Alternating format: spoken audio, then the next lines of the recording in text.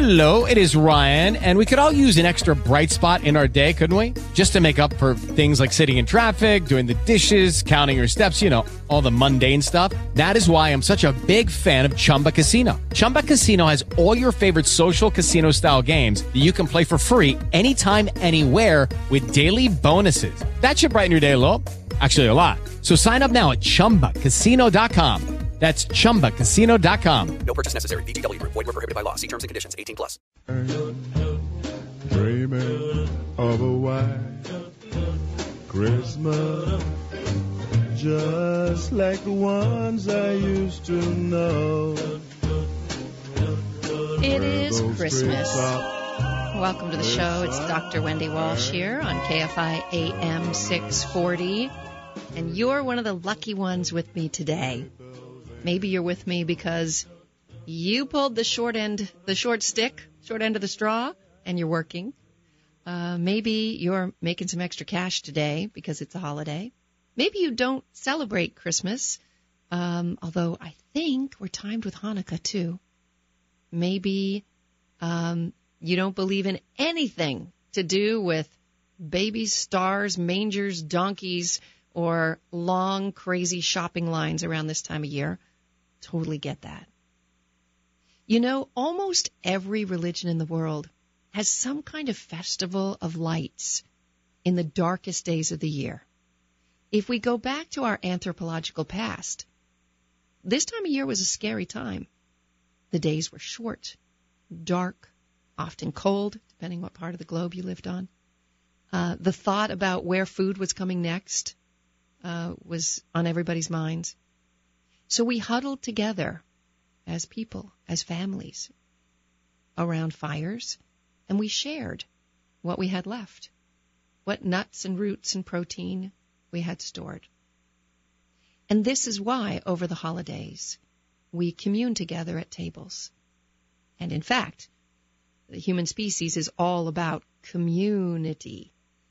Our social support system is paramount to our physical health and our mental health.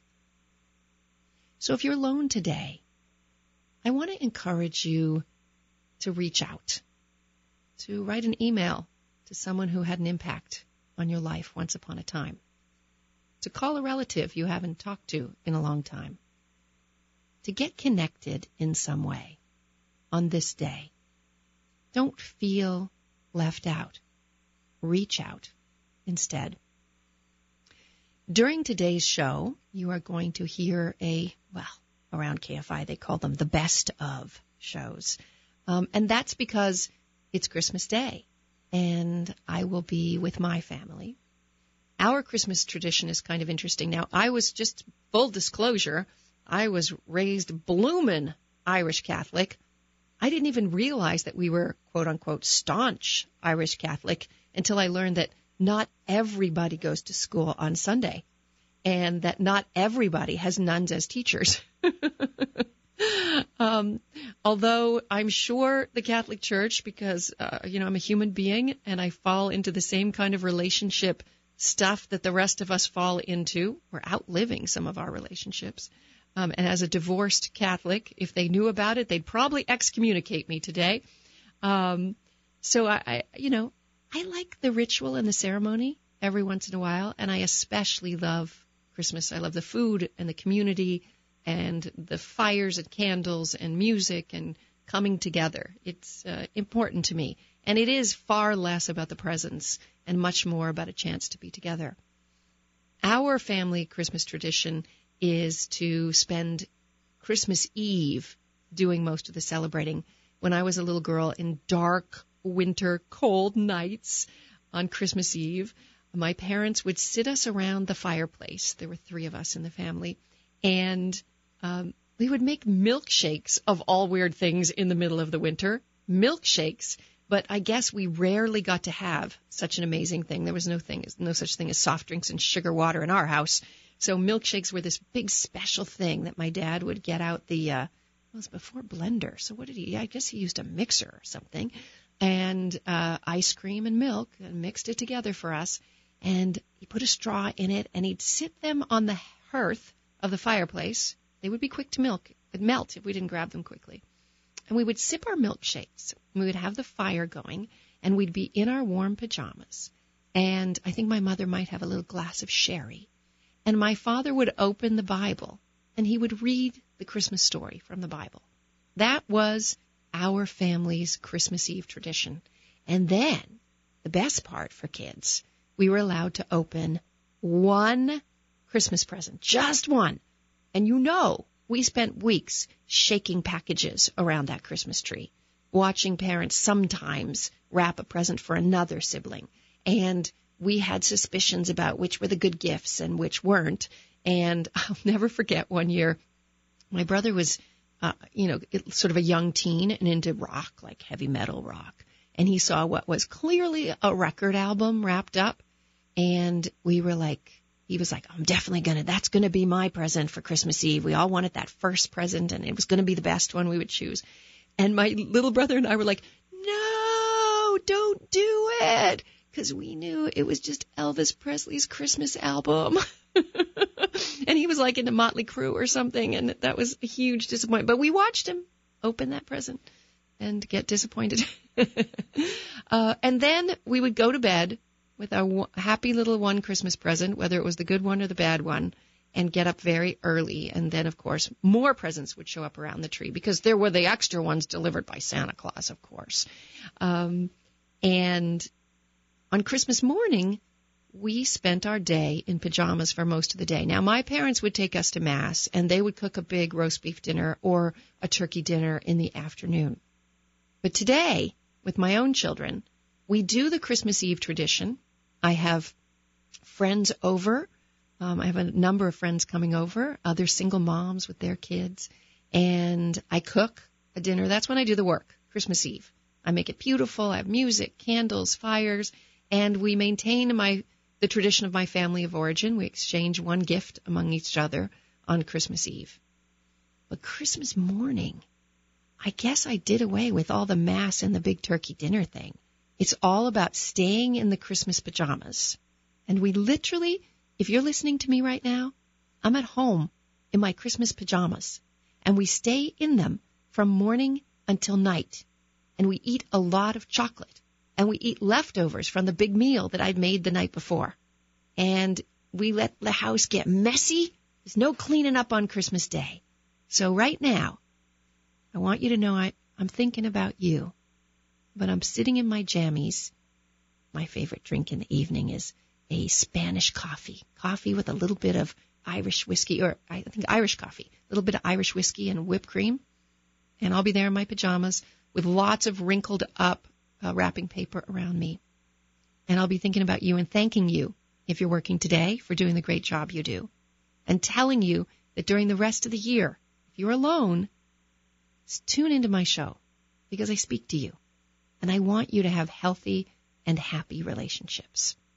Thanks for listening on Christmas, and the rest of my show is coming up. I'm Dr. Wendy Walsh.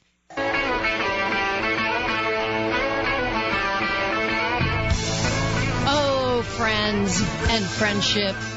This is Dr. Wendy Walsh on KFI AM 640. You know, what I'm about to say applies to our romantic relationships, too. Because what I'm really talking about are boundaries.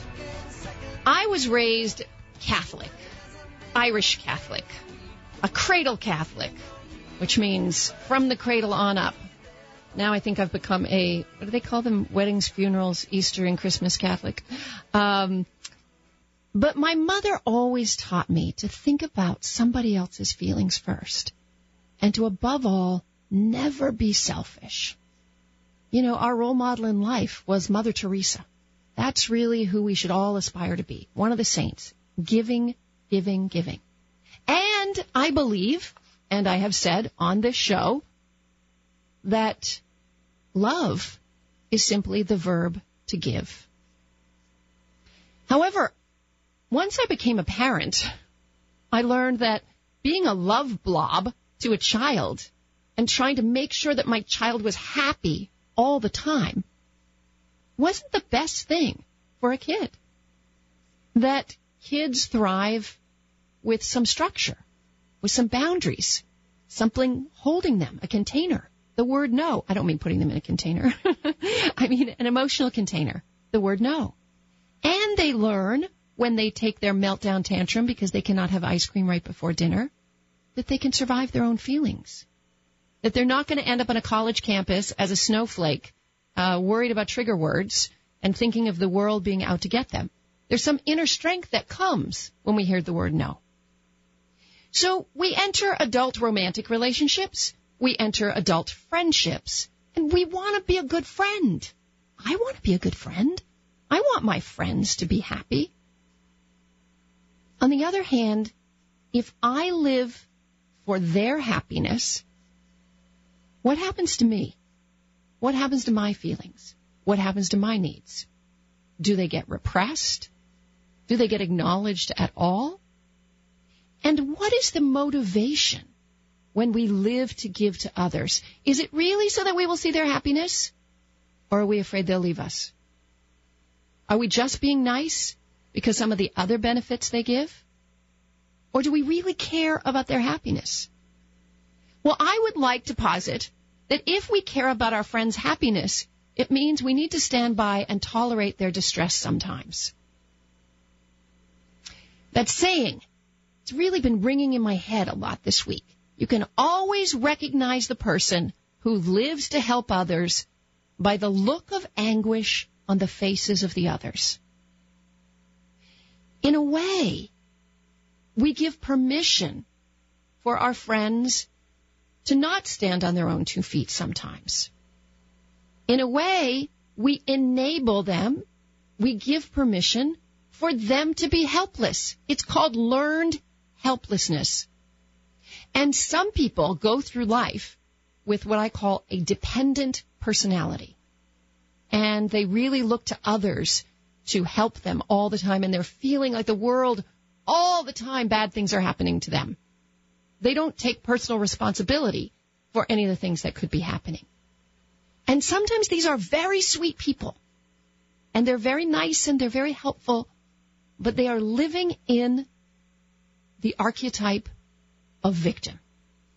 They really believe they are a victim. And you meet them, and they're a really nice person. You work with them, you take a Pilates class with them, they're a friend from a long time ago, a historical friend. So because you've been committed to this friendship, when all that bad stuff, I'm making quotation marks, that happens to them happens, you want to be there to help them. But is that always the best way to be a good friend? And here's the other nutty thing. Somebody who is accustomed to constantly being kind and nice and loving, when they first try to erect boundaries, there's actually some ambivalence. There's some critical voice in their head that says, you're being selfish, don't do that, you got to be helpful to that other person. You know, maybe it's a sin what you're doing. You're not out there helping that person, you're thinking about yourself, you're being selfish. And they hear that voice in their head. And then they have a bit of ambivalence. And whenever we have ambivalence, we go from being a jellyfish to a brick wall. And so we end up erecting a boundary that is angry and defensive. When in fact, we can love ourselves, love our feelings, love our decisions, and with love, say that magical word. No. No, you can't have the ice cream before dinner, honey. No, I'm sorry, I can't go to this event because I have many other things that I'm doing on this day that are very important to me. No, I can't lend you that money. No, I'm sorry, I can't drive you there. I want to help, and I can't today. Not today. Think of the word no as not, I'm shutting out this friendship forever. No, I don't love you. But rather, not today. Today, I'm going to love me. One of my favorite sayings is that old oxygen mask saying, that you have to put on your own oxygen mask before you can help someone else. And what that means is there will be times when people will need you, but you will be hungry. You will be tired. You will need some time alone to recoup. You need time to exercise. You need time to get a good night's rest. You need time to just take a hot bath and read a book. And it's okay to say no. Because if your friend is a true friend and they love you, then they will understand. They're not going to ratchet up the guilt. And if they do ratchet up the guilt, then they're not a true friend. I'm thinking about this because it actually happened to me. I have two dear friends who are a couple, and he was having a birthday. And happy birthday to Lawrence. And this morning there was a brunch with tequila that I couldn't, of course, partake in on my way to work. And I flew in from Miami, had not seen my daughter for 2 days, and she wanted to go to this movie, this Mrs. Peregrine. How do I say this? This Tim Burton movie. It was creepy, by the way. I'll just add it. The trailer did not represent the rest of that movie. The trailer seemed like this sweet childhood wonderland going to visit this home for peculiar children, and it was loving. No, it was about monsters that pick out children's eyes and eat them. Okay? It was Tim Burton. So anyway, then I had to go to the movie with my daughter, so we didn't get in until after midnight, and I knew this was coming up. I looked at all the things I was doing and thinking about my body. Lucky Land Casino, asking people, what's the weirdest place you've gotten lucky? Lucky? In line at the deli, I guess? Aha, in my dentist's office. More than once, actually. Do I have to say? Yes, you do. In the car before my kids' PTA meeting. Really? Yes. Excuse me, what's the weirdest place you've gotten lucky? I never win and tell. Well, there you have it. You can get lucky anywhere, playing at LuckyLandSlots.com. Play for free right now. Are you feeling lucky? No purchase necessary. Void where prohibited by law. 18+. Terms and conditions apply. See website for details. Don't you love an extra $100 in your pocket? Have a TurboTax expert file your taxes for you by March 31st to get $100 back instantly. Because no matter what moves you made last year, TurboTax makes them count. That means getting $100 back and 100% accurate taxes, only from Intuit TurboTax. Must file by 3/31. Credit only applicable to federal filing fees with TurboTax full service. Offer can be modified or terminated at any time. And flying on a red eye and then flying back the next day and everything I had to do. And I thought, I'm not going to make that birthday brunch, especially because I like to prepare. I like to prepare for the show, before I come here and talk to you. I like to read a little bit, think about things. So I called them and I told them I loved them, especially the birthday boy. And I said I wanted to find another way to celebrate with them. And what was fascinating is, of course, they were a little disappointed and they were understanding. But I got the sweetest text from her, the fiancé, the next day even, and just saying, I hope you're having a great weekend.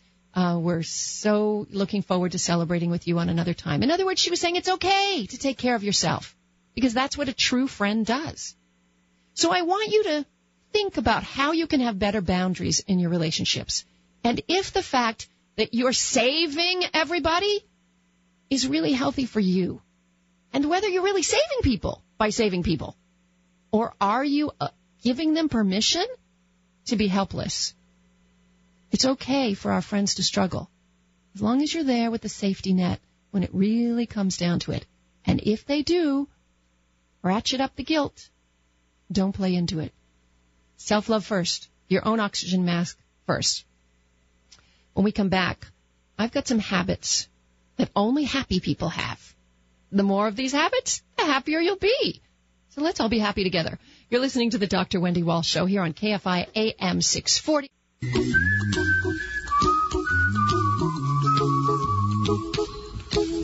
Don't worry. Be happy. It's Dr. Wendy Walsh here on KFI AM 640. Can we talk about happiness? It's this elusive thing that I think all of us are seeking. But I want you to understand something. Happiness is one of a whole rainbow of human feelings that we run through in the course of a day. Some people run through in the course of an hour, sometimes a minute, as we switch emotions. But there's also something that I call baseline happiness. Some of us are filled with background anxiety, negative voices in our heads that might have come from critical parents, trauma in our childhood, worry. Some of that is biological. We're all born with a certain genetic predisposition to feel more depression and anxiety. Some people just go through life even keeled. It's amazing when I meet those people.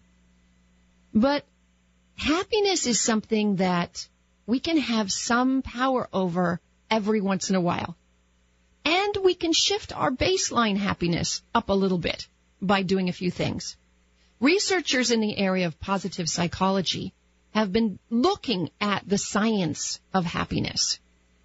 And if you are a modern capitalist American, you might assume that it's all about having the life.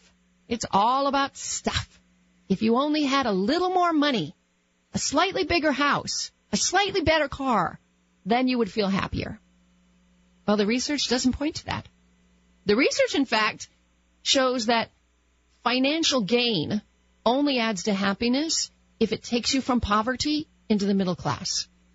But somebody who makes $50,000 a year and somebody who makes $50 million a year, same amount of happiness, same amount of depression and anxiety. It doesn't really move the needle very much at that point. Now, obviously, if you're moving from poverty into the middle class, your happiness is partly because you're having food and shelter, and that affects your neurobiology because your body's happier. Well, what are the things that positive psychology say? Now, I just want to give you a tiny little bit of background. So, when psychology grew up, it was all Sigmund Freud and Jung and Melanie Klein, and they looked at a lot of neuroses. They looked at disorder because they were trying to figure out what mental illness really was. They looked at the mind-body connection. Was it psychosomatic? Was it a disturbance of some sort? And, of course, now we're at a place where even those who have no mental illness can get a lot of benefit from going to psychotherapy. Talk therapy can really help us grow as an individual. I often say that therapy doesn't make you happy, it makes you real. And when you're authentic and real and you mess up, you can say, darn, I messed up, sorry. And you can tolerate the feelings of embarrassment or shame. And that gets you a little closer to happiness, just having a stronger inner core. Therapy can also help erase the negative inner voices inside you and replace them with positivity. And so out of this, in like the 1990s, I believe, when Martin Seligman was the head of the American Psychological Association, grew this thing called positive psychology. It became a movement that focused on individuals, not neuroses, not disorders, but growing an individual's strengths. Growing your strengths will get you feeling a lot better, a lot faster than wallowing away crying about what happened in your childhood. Not to say that there isn't value in that sometimes, but there are some positive things you can do and grow your strengths. So let's talk about some habits of healthy people, or happy people. Well, I guess kind of one and the same always. Happy people. There's some things they do. One is they tend to have close relationships. They have close friendships. They have close romantic relationships. It doesn't matter how large that network is. In fact, sometimes people avoid closeness by having such a big social network, and they're not actually intimately close with anybody.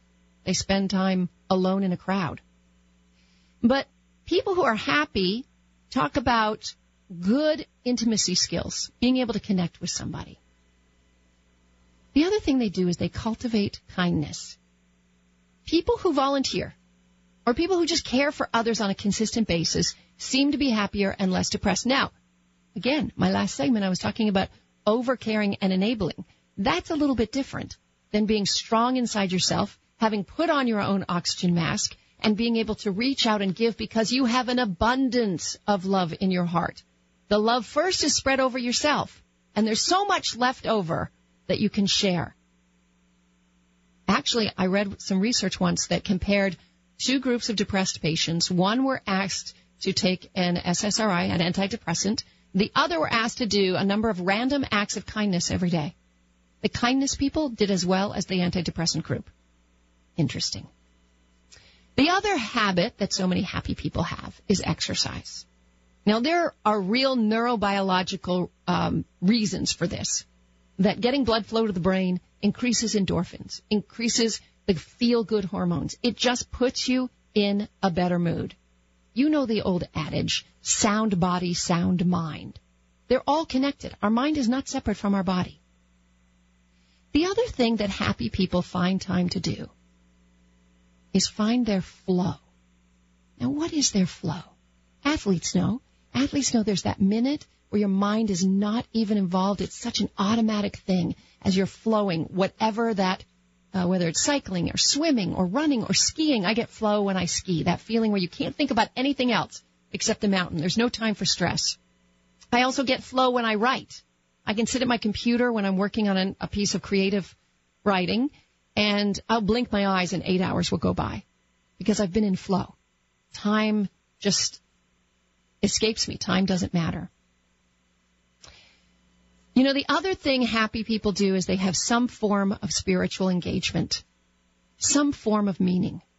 Now, when I say spiritual engagement, I don't necessarily mean religion. I was listening to a podcast the other day with a guy who wrote a book called, I should try to get him on the show, called Religion for Atheists, where he was raised as an atheist. His parents were very scientific, and he was so against organized religion till he had a crisis of the unfaithful. And he said, wow, people with religion get community, they get kick-ass art, they get ritual, they get the smell of incense, the taste of bread and wine. All of a sudden, he's like, there's some goodness in that. And so he actually started to attend church as an atheist to take advantage of all the other things. And he doesn't think of himself as a hypocrite. He sees the metaphor. But having some form of spiritual engagement contributes to happiness because we discover the greater meaning in our lives. We discover a deeper kind of happiness. When we come back, quick ways that you can boost your relationship with pretty much everybody in your life. This is the Dr. Wendy Walsh Show on KFI AM 640.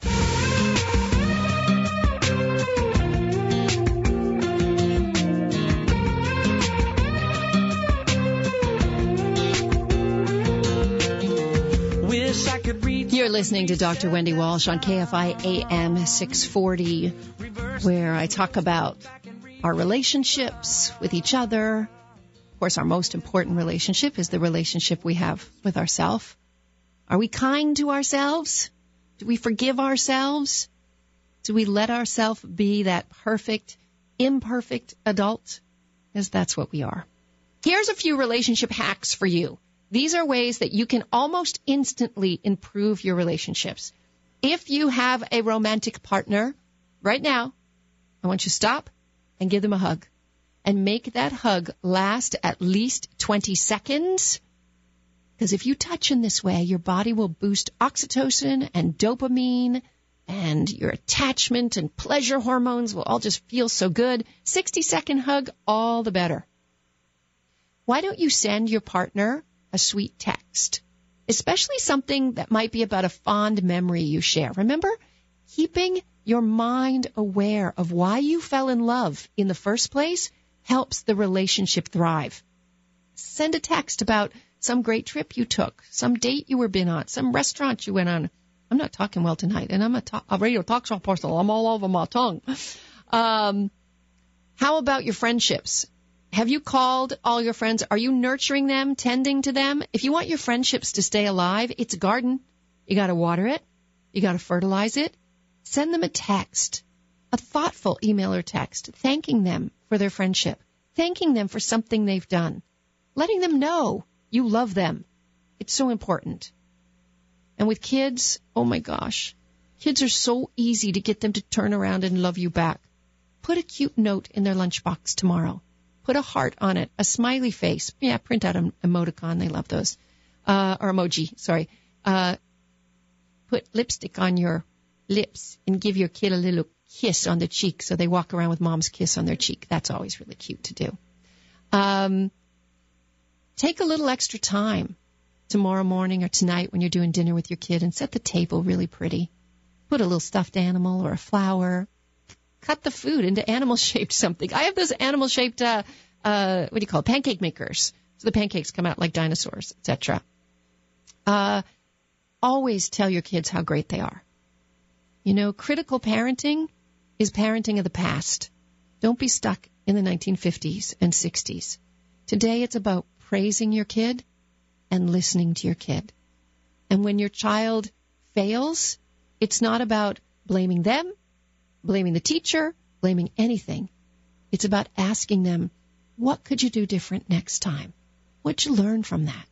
Letting them know that you're on the team with them. Okay, do me a solid and go hug the person you love. Here's a little Dr. Wendy prescription, a few things that you can do today to help your relationships be stronger. First of all, if you do have conflict, and you have to have conflict in relationships, it's two people, and the two people have their own view of the world. They have their own separate boundaries. They have their own separate expectations of the relationship. If you don't step on each other's toes once in a while, you don't have intimacy. Sorry, but you're going to have conflict. The conflict should be followed by healthy repair. However, my advice is to move on quickly. Fights are going to happen, and it's important that you apologize, that you are quick to forgive, that you don't always point the finger of blame, that you don't keep score, and that you're able to take responsibility for your mistakes. It's not a healthy repair if you're always just blaming your partner and never saying it was you, because these fights will drag on, or they will build up tension, and being angry or pouty for hours, not cool. This is causing injury that will make the relationship worse. So move on quickly is prescription number 1. Prescription number 2, this is often the hard one. Love yourself first. It's really tempting to throw yourself into a relationship and completely lose yourself. But when you do, you lose your individuality, you lose your confidence, and your partner probably loses respect for you.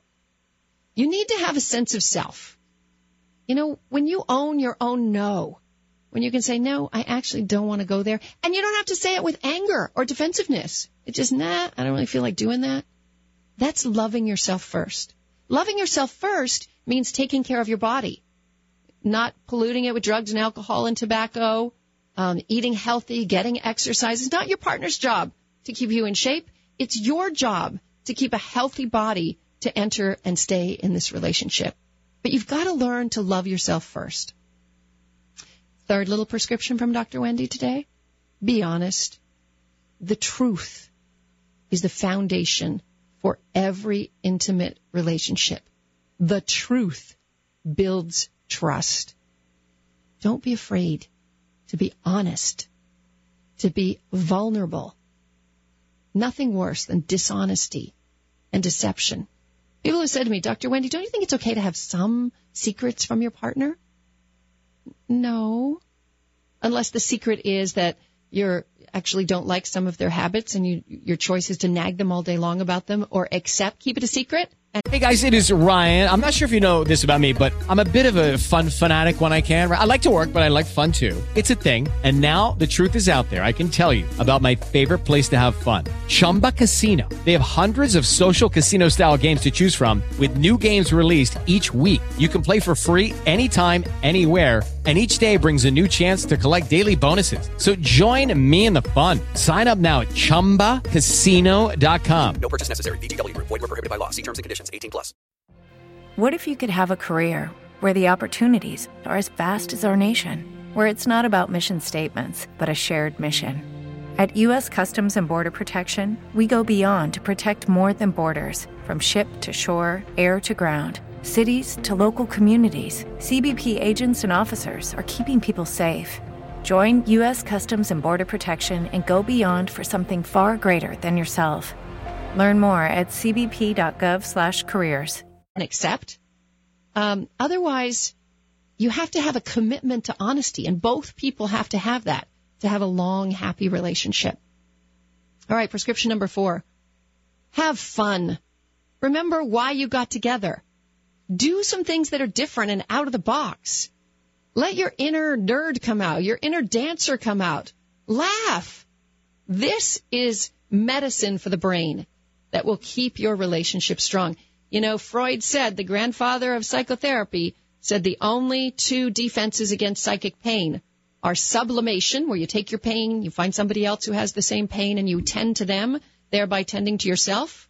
It often happens with people who have overcome addiction, right? They become addiction counselors. People who have had traumatic childhoods help to alleviate child violence or domestic violence. So the other is humor, though. Humor is a defense against psychic pain. And a good sense of humor and a good fun time. Just laugh. Sometimes when things get crazy in my household, I pretend we're in an SNL skit. And I stand outside and I watch. And I'm like, I can't believe we're saying this and doing this. Number 5, be willing to grow. That means encouraging your partner to personally grow. To try, be open to new things. We human beings thrive on change. Be flexible. Understand that your partner's going to grow and change, and follow them with it. You might learn something. And if you want to do something different, bring them along. It's not like, oh, I need to go and find me now. I'm sorry, I must take 2 months off from this relationship and go climb a mountain and meditate. I've got to find me. No. Say, let's go. Let's go find something neat and interesting to do. And finally, challenge your partner. What makes a couple successful is actually their ability to challenge each other. If your partner feels like you're dragging them down, this relationship's not going to last. You're listening to the Dr. Wendy Walsh Show. Baby, don't hurt me. Don't hurt me no more. You've got Dr. Wendy Walsh here on KFI AM 640. What is love? We love to talk about love on this show. The other day I was driving along with my 24-year-old nephew. He's a DJ producer who produces EDM music, a genre called trap. I don't know what I just said. I know he plays it sometimes, and I'm like, and all I know that I'm supposed to say every time is, sick drop. That's what I've learned to say. If I just say sick drop, then he gets all happy, and I'm like, okay, good. So he's staying with me as he makes his way in the LA music scene, and he's a treat. But as we're driving along, I was saying something about somebody I knew who eats in a restaurant every day of their life, every night, and a single person. And he was like, that's ridiculous. And I said, no, actually, he had a really emotionally avoidant mom who kept she had a little OCD and kept a totally clean kitchen and never really cooked for the family. And so this is kind of what he knows. And he's like, why do you have to analyze everything? And because he thought I was judging or saying that that's a negative. And I said, when you listen to music, don't you like to listen to all the layers and know how that composer made that sick drop, right? I said it's the same thing. I don't judge it. In fact, by analyzing things, it actually gives me more compassion for people. It makes me understand, like, oh, I get it now. And then he said, but you think psychology is everything. And I said, yeah, psychology is everything. Everything on the planet. Because what psychology is our biology meeting the environment. And the most impactful environment that we have are our primary relationships, our most intimate relationships, beginning with the family of origin relationships, where we learn how to relate, good, bad, or ugly, and then we go and apply those ways and means to our adult romantic relationships and do the same stuff all over again until we peel back the layers and see what's really going on. I want to remind you can follow me on social media, everything, a bunch of Facebook pages, Instagram, Twitter. It's all there. It's all Dr. Wendy Walsh, just DrWendy, like Peter Pan, Walsh, WALSH. So anyway, I believe that our psychology motivates pretty much anything we do in our life. But our relationships are really the sweet spot of where our psychology plays out. It's where we're trying to relive some of our early childhood conflicts, believe it or not, trying to solve some problems this time. And one of the things people often ask me about relationships is, how do I know? Like, I like this person, or this is what I hear all the time. I love my husband, but I'm not in love with him anymore. Well, hopefully you're not feeling like that dating high of the first 6 months, because that's Mother Nature's sneaky trick that got you to the altar in the first place, but it's not the thing that keeps you there. The thing that keeps you there should be the feelings of security and trust and a shared life together and the exchange of care. Relationships, if nothing else, should be an exchange of care. So when people ask me, should they break up, I usually rattle through the 4 or 5 things that I believe describe a toxic relationship. Okay, is there domestic violence? No. Check. Is there child abuse or emotional abuse? No. Check. Is there alcohol or drug abuse? No. Check. Is there chronic cheating? No. Check. Is your body getting sick in this relationship because the emotional abuse, abandonment, neglect is too severe? No? Check. Okay, what you've got is a good enough relationship, and now you're responsible for 50% of that happiness. I like to say that couples should each put in about 60%, and then you got 120% of happiness, right? So it's your job. It's like when kids come up to parents and go, I'm bored. And I look at them and I go, you know what? If you're bored, you're boring, right? So you have a stake in this relationship. It's the job of a relationship is not to make you happy. Let's make that clear. Happiness is baggage that you need to drag into that relationship with you because you're going to need to unpack those bags plenty of times. And you are responsible for your happiness. You are. Nobody else. And if your relationship, however, is making you sick or making you unhappy, then you are responsible for deciding whether to leave or not. But let's talk about happy relationships for a moment that are not toxic. Because so many people were raised with an insecure attachment style in their family of origin, and they actually don't know what a good enough relationship is. All right, here's 5 quick things to tell if a good relationship from a bad.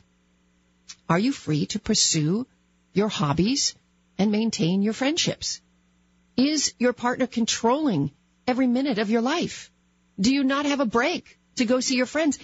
You should not put all your emotional eggs in one basket. Gentlemen, listen closely.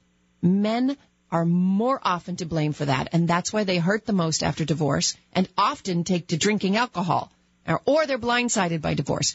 They, instead of creating a really important social group around them, they put all their emotional eggs in one person. It's really, your spouse, your boyfriend, your girlfriend, very important to your mental health, to your physical health, but they should not be your universe. You need to have other people. You need to have extended family. You need to have friendships. You need to have good work relationships. And if your primary romantic relationship is not allowing you to have that support group, goodbye. All right. Question number 2. Do you act differently around your partner? I mean, all relationships enliven a part of our personality. We're all a little bit different with everybody in our life. But are you on edge? Are you walking on eggshells? Are you trying to behave in a certain way so that you can keep that relationship? This is not a healthy relationship. But in a good relationship, it should be the same. You should be basically the same person, no matter where you are. Is the exchange of care relatively equal? An exchange of care can be all kinds of things, financial care, sexual care, child care, domestic care. But is it kind of equal? Or is one person doing all the work? If it's kind of equal, that's a healthy relationship. Are your differences being celebrated? In healthy relationships, differences, like a difference of opinion, different hobbies, they're not supposed to be tolerated. They're supposed to be celebrated. It's cool. 2 different people coming together. You learn from each other. All right. And the 5th thing to tell if you're in a healthy relationship or not, and it's the one I ask every time. Can you leave your cell phone unattended? If you're locking your cell phone, if you're not trusting that person, yeah, somebody's in trouble.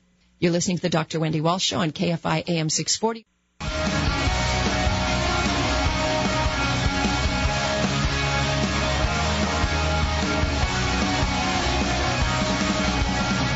We're back with the Dr. Wendy Walsh Show here on KFI AM 640. You can always keep in touch with me.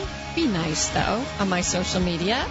My handle is always Dr. Wendy Walsh. That's DrWendyWalsh on Twitter and Facebook, and I'm pretty open. But be nice. All right. What makes a relationship successful? Because I think our definition of a successful, I think a lot of us think that any relationship we had in our past that didn't last until death do us part was a my fingers are making quotation marks, a failed relationship. And that's not always the case. Remember, human beings go through a mating cycle. Do you remember? Have you been listening to the Dr. Wendy lecture? Listen closely. It begins with competition for mates, then mate selection, and then mate guarding, and then hopefully not mate poaching, and then back into selection, competition for mates again, and all across the lifespan. Now, anthropologists have always scratched their head trying to figure out why it is that a full 50% of our species tend to be monogamous, mating across the lifespan like those swans. And others who are monogamous, because of our extra long lifespans, might have 2 or 3 long stints of monogamy with some dating life in between. And I will tell you this, there is a single life for everybody. So what is a failed relationship? In my mind, a failed relationship is one where you didn't learn anything about yourself. When you didn't grow, you didn't become a better person, you leave the relationship going, all women are crazy, there was just another one, or all men are nuts, there was just another one, right? You're blaming the other side instead of going, what could I do differently next time? Or how did I grow? So, you know, you can't avoid relationships. On the other hand, when we come back, I actually want to talk a little bit later about this idea of staying single for a long time. And is that okay? And are you avoiding relationships, or are you actually a healthy single person? Because, you know, there are actually more single adults in America right now than married adults. For the first time in history, I'm talking people over the age of 18, they're more single than married. So what defines a healthy relationship? It's one where you say, did I end it well? Maybe you just learned to break up better in a more healthy way. Or maybe it was, you know, I learned that that's not the thing I want, but I'm going to narrow it this way. Or I got to learn that I've got to do this more often in a relationship. If you're learning, then the relationship is successful. All right, single people. This idea came to me recently because I have my 24-year-old nephew staying with me for a few months. He's a DJ producer. I had to learn what that was, by the way. He makes a kind of music called EDM, a genre within that called trap, where he does some kind of dubstep and hip-hop mixed in with the trap in the EDM. See, I'm out of the demographic. He had to play it for me, and I was like, okay, that's that noisy stuff that's in my Pilates class. I'm always telling the girl to turn it down, okay? I get it. So anyway, he's been sitting at his computer composing with headset on for a better part of 2 months now, and he does go out every once in a while to listen to EDM music, but he's not bringing girls home, you know? And I'm like, you're 24. You're a young guy. Do you want a relationship? What's up? And he said, well, you know, I'm always leaving. He just got back from teaching English in Korea for 2 years. So for 2 years, he told women, yeah, you know, I'm leaving soon. And now he's in L.A. He's like, I'm telling girls I'm leaving soon. And I'm thinking, is he avoiding a relationship? I do know that there are plenty of millennials who are, first of all, millennials are having way less sex than we did. That's just documented. I don't know how. Do they have cameras in their bedrooms and in their dorm rooms? I don't know. But somehow they are having less sex than us, according to research. Who's on that research team? And because some of the things they're doing is satisfying their needs for connection, their needs for relationship through electronics. So they have all these online. In fact, when he came to town, he said, oh, yeah, I have lots of friends in L.A. And like weeks go by and I don't see any friends around. I'm like, what are you talking about? He goes, well, they're all online friends. I'm like, are they real? But then he started going out with them. And then a crew came out to the beach and hung out with him. So, yeah, I guess there are real friends there. So my question is it okay to not have a relationship? If we are wired to reproduce, if in our anthropological past we have this urge to connect, we are wired to bond, we are wired to be together, is there something wrong if you don't? And the answer, of course, is no. Unless you're not entering a relationship because of fear of intimacy or fear of that someone won't love you enough if they see the real you. But if you have connected, healthy relationships in your life, like, for instance, before I got my boyfriend a year and a bit ago, I was a single mom for 12 years, but I was very connected, first of all, very securely attached to my own children. Lucky Land Casino, asking people, what's the weirdest place you've gotten lucky? Lucky? In line at the deli, I guess? Aha, in my dentist's office. More than once, actually. Do I have to say? Yes, you do. In the car before my kids' PTA meeting. Really? Yes. Excuse me, what's the weirdest place you've gotten lucky? I never win and tell. Well, there you have it. You can get lucky anywhere, playing at LuckyLandSlots.com. Play for free right now. Are you feeling lucky? No purchase necessary. Void where prohibited by law. 18+. Terms and conditions apply. See website for details. Secondly, I had quite a large circle of other families that I associated and socialized with. I cook Sunday dinner quite often. KFI has made that go away. Just saying. We did it Friday night this week. And I would have all kinds of multi-generations of people over to my dinner table, and it was a lot of fun. And I feel like I have really good relationships with my extended family, my brother, my parents have passed away. I can't say my parents. I pray to them, but there you go. But I do feel like I have good, intimate, real, authentic friendships where I could call someone and cry on the phone, and they would still love me. Where I could call someone and ask them to drive me to the airport. I mean, that's a real intimate relationship if someone will do that for you. Of course, now that we have Uber, we don't need that. Also, in terms of sexuality, I want to remind people that there's no one right way to be human. Some anthropologists speculate that the evolution of the, shall we say, the gay gene happened because gay brothers and gay sisters hung around and helped in the raising of their nieces and nephews, protecting and providing for them, and probably decorating some really cute caves. And as a result, their genes stayed in evolution's chain through their sisters' kids, through their brothers' kids, right? And in the same way, not everybody always has a relationship. And in terms of sexuality, plenty of people are asexual. Now let's think about what asexual is. It could be that you physiologically or psychologically, because of trauma in early childhood, because of some medical problems, because of aging. There are plenty of reasons why people can't have sex, but they still want to have relationships. In fact, there are a number of dating websites out there for people who want platonic love. That doesn't mean they don't touch. It doesn't mean they don't have closeness. It doesn't mean that they don't have, their body doesn't emit dopamine when they touch another person, that skin-to-skin contact that's so important for our mental health. But isolation is a different kind of being single. Isolation, when you're just sitting alone with your computer, when you're not interacting with people, this is not what is healthy for our psyche. The research is pretty clear that people in long-term committed relationships actually live longer, have better health along the way, have less rates of depression and anxiety, and accumulate more wealth. So there are all kinds of reasons to have a relationship, but there are also times in your life where you want to be single, and that's okay, as long as you still maintain great connections. All right. You're listening to the Dr. Wendy Walsh Show here on KFI AM 640. What is love? Baby, don't hurt me. Don't hurt me no more. KFI AM 640. Dr. Wendy Walsh here. You can always follow me on social media. I'm thrilled to tell you that my new producer, Stephanie Goriel, is actually really good at taking my phone and putting videos and pictures in there.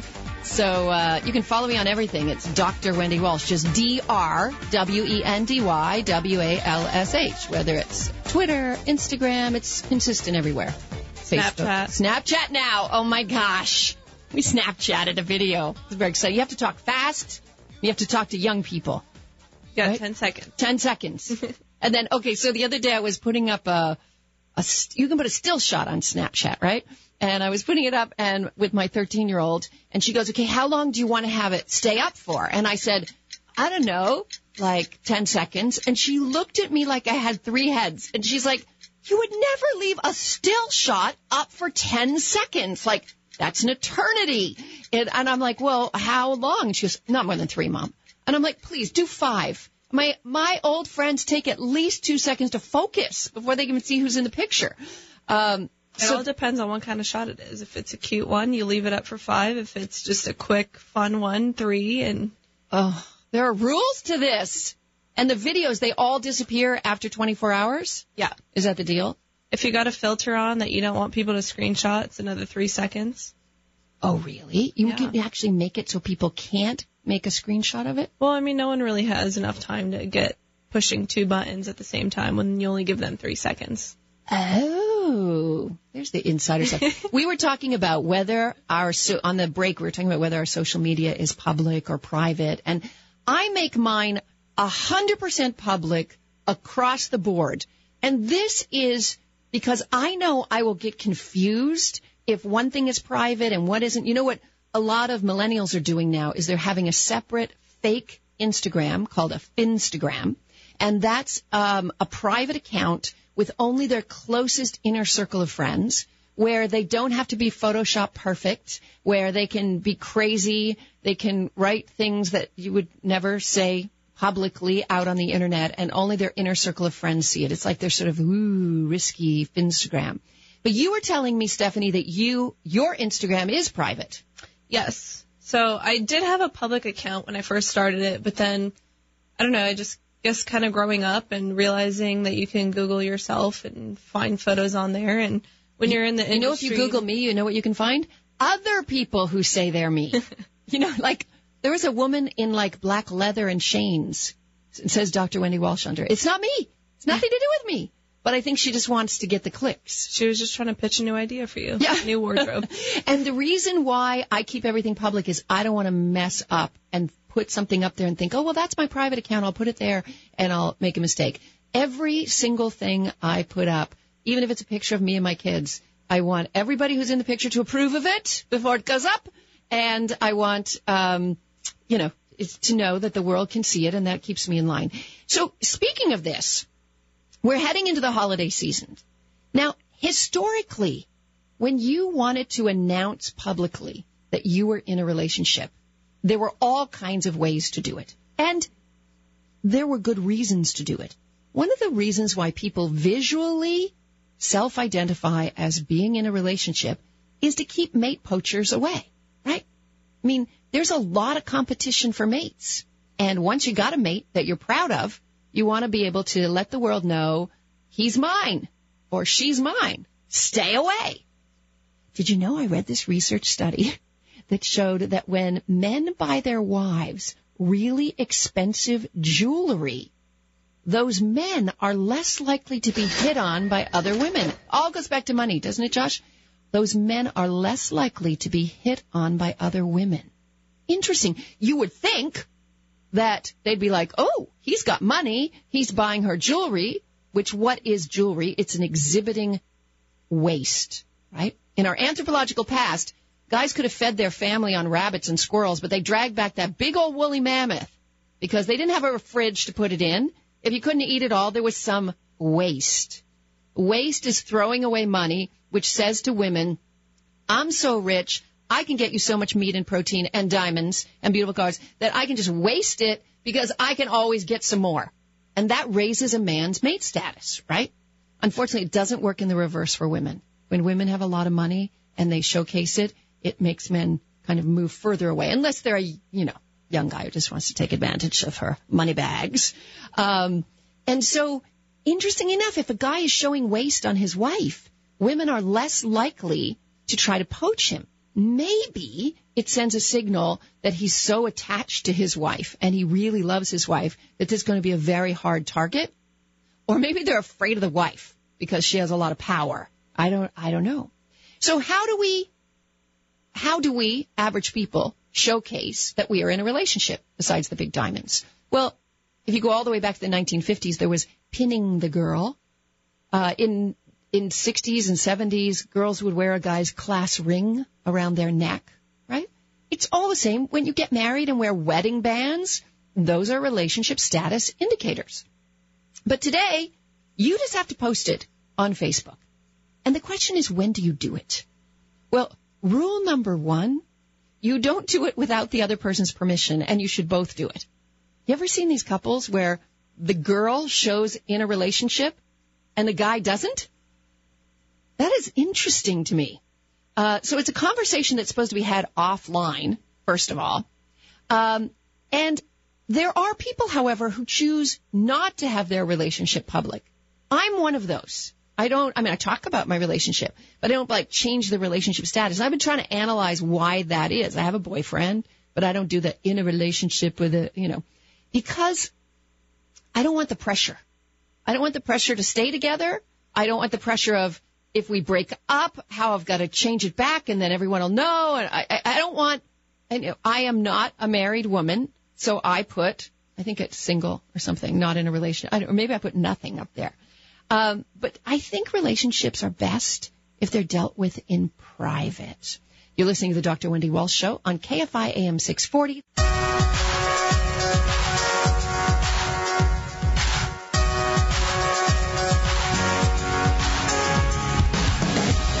Dr. Wendy Walsh here on KFI AM 640. We are bringing my weekly 2-hour show to a close. I will be back on Wednesday at 1 o'clock on the Gary and Shannon Show. But before we go, I want to give you a little prescription that I came up with, specifically for prescription for getting through Christmas, or not just getting through, making the best of the holidays, whatever holiday you celebrate or don't celebrate.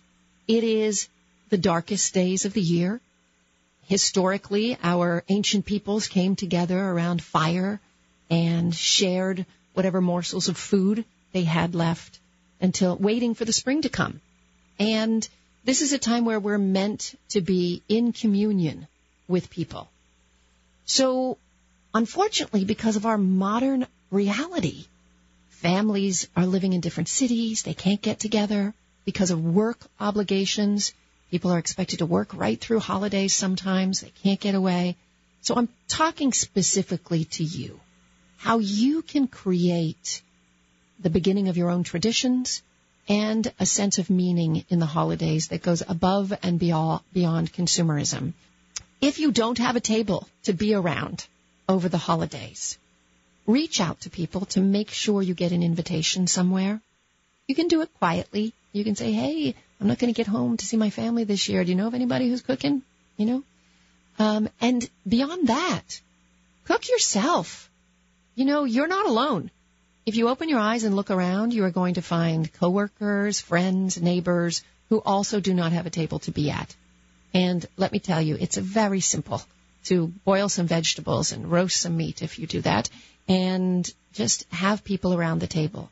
Create ceremony out of it. I'm a big one in making as many meals as I can with linen, china, silver, my mother's stuff, and making it sort of a ritual, a ceremony for us. There's a lot of data to show that buying stuff doesn't make you as happy or the recipient as happy as giving and experiencing experiential gifts. One of the things I'm buying for my family, they're coming to visit from Ottawa, is one of those escape rooms. You know about those, Stephanie? They're the cool thing now. Yeah. They're the new karaoke. I've never done it. They lock you in a room and you pay them money.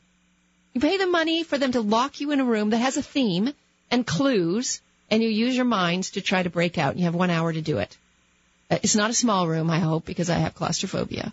But so that's one of the things I'm doing. The other thing I did is wrote to the manager of my favorite restaurant, who I've never met, and asked could he do something special for my family and could we have a private dinner in their private dining room. And he made me a great price for that, which was nice.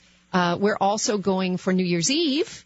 We're going to just go up to Santa Barbara, where we know of a private beach where you're allowed to have fires on the beach. So instead of doing all that forced happiness at stupid New Year's parties and spending all that money, our New Year's Eve is going to be spent having a bonfire on the beach with s'mores. And okay, we might boil up a few lobster inside in the kitchen. But to have experiences with people, this will be the thing that brings you greater happiness and them greater happiness than yet another gag gift or yet another silly trinket from Costco. If you do find yourself alone, if you do find that you're feeling sad and depressed over the holidays, I want you to reach out to someone who once inspired you for a couple reasons. One is gratitude is really good for your soul, and it will make you feel better, alleviate feelings of sadness, and it will remind you who you were then when you felt inspired. So whether it's a teacher that you remember from way back, or any adult who was in your life when you were being raised, whether it's a former coworker, a former parent friend from some team or group that you were involved in, somebody who inspired you, this is the time to reach out to them with an email, with a phone call, to just say, hey, I've been thinking about you, because it will enliven that part of your personality as well. I'm a big believer in volunteering and service, and I'm sure if you go online, you'll find a million ways, and the research is very clear, that random acts of kindness are as good for our psyche as taking an antidepressant. So, as we head into the holiday week, whether you're celebrating Christmas, Hanukkah, Kwanzaa, or not celebrating a holiday, but just enjoying the season of lights and fire and food, I wish you a great deal of love. And in the new year, I wish you healthy and happy relationships. You're listening to Dr. Wendy Walsh. I will be here again on Wednesday with Gary and Shannon at 1 o'clock, and every Sunday from 4 to 6. Thanks for being with me. You've been listening to the Dr. Wendy Walsh Show here on KFI AM 640. Judy was boring. Hello. Then Judy discovered ChumbaCasino.com. It's my little escape. Now Judy's the life of the party. Oh, baby, mama's bringing home the bacon. Whoa, take it easy, Judy. The Chumba life is for everybody. So go to ChumbaCasino.com and play over 100 casino-style games. Join today and play for free for your chance to redeem some serious prizes. ChumbaCasino.com. No purchase necessary. Void where prohibited by law. 18 plus terms and conditions apply. See website for details.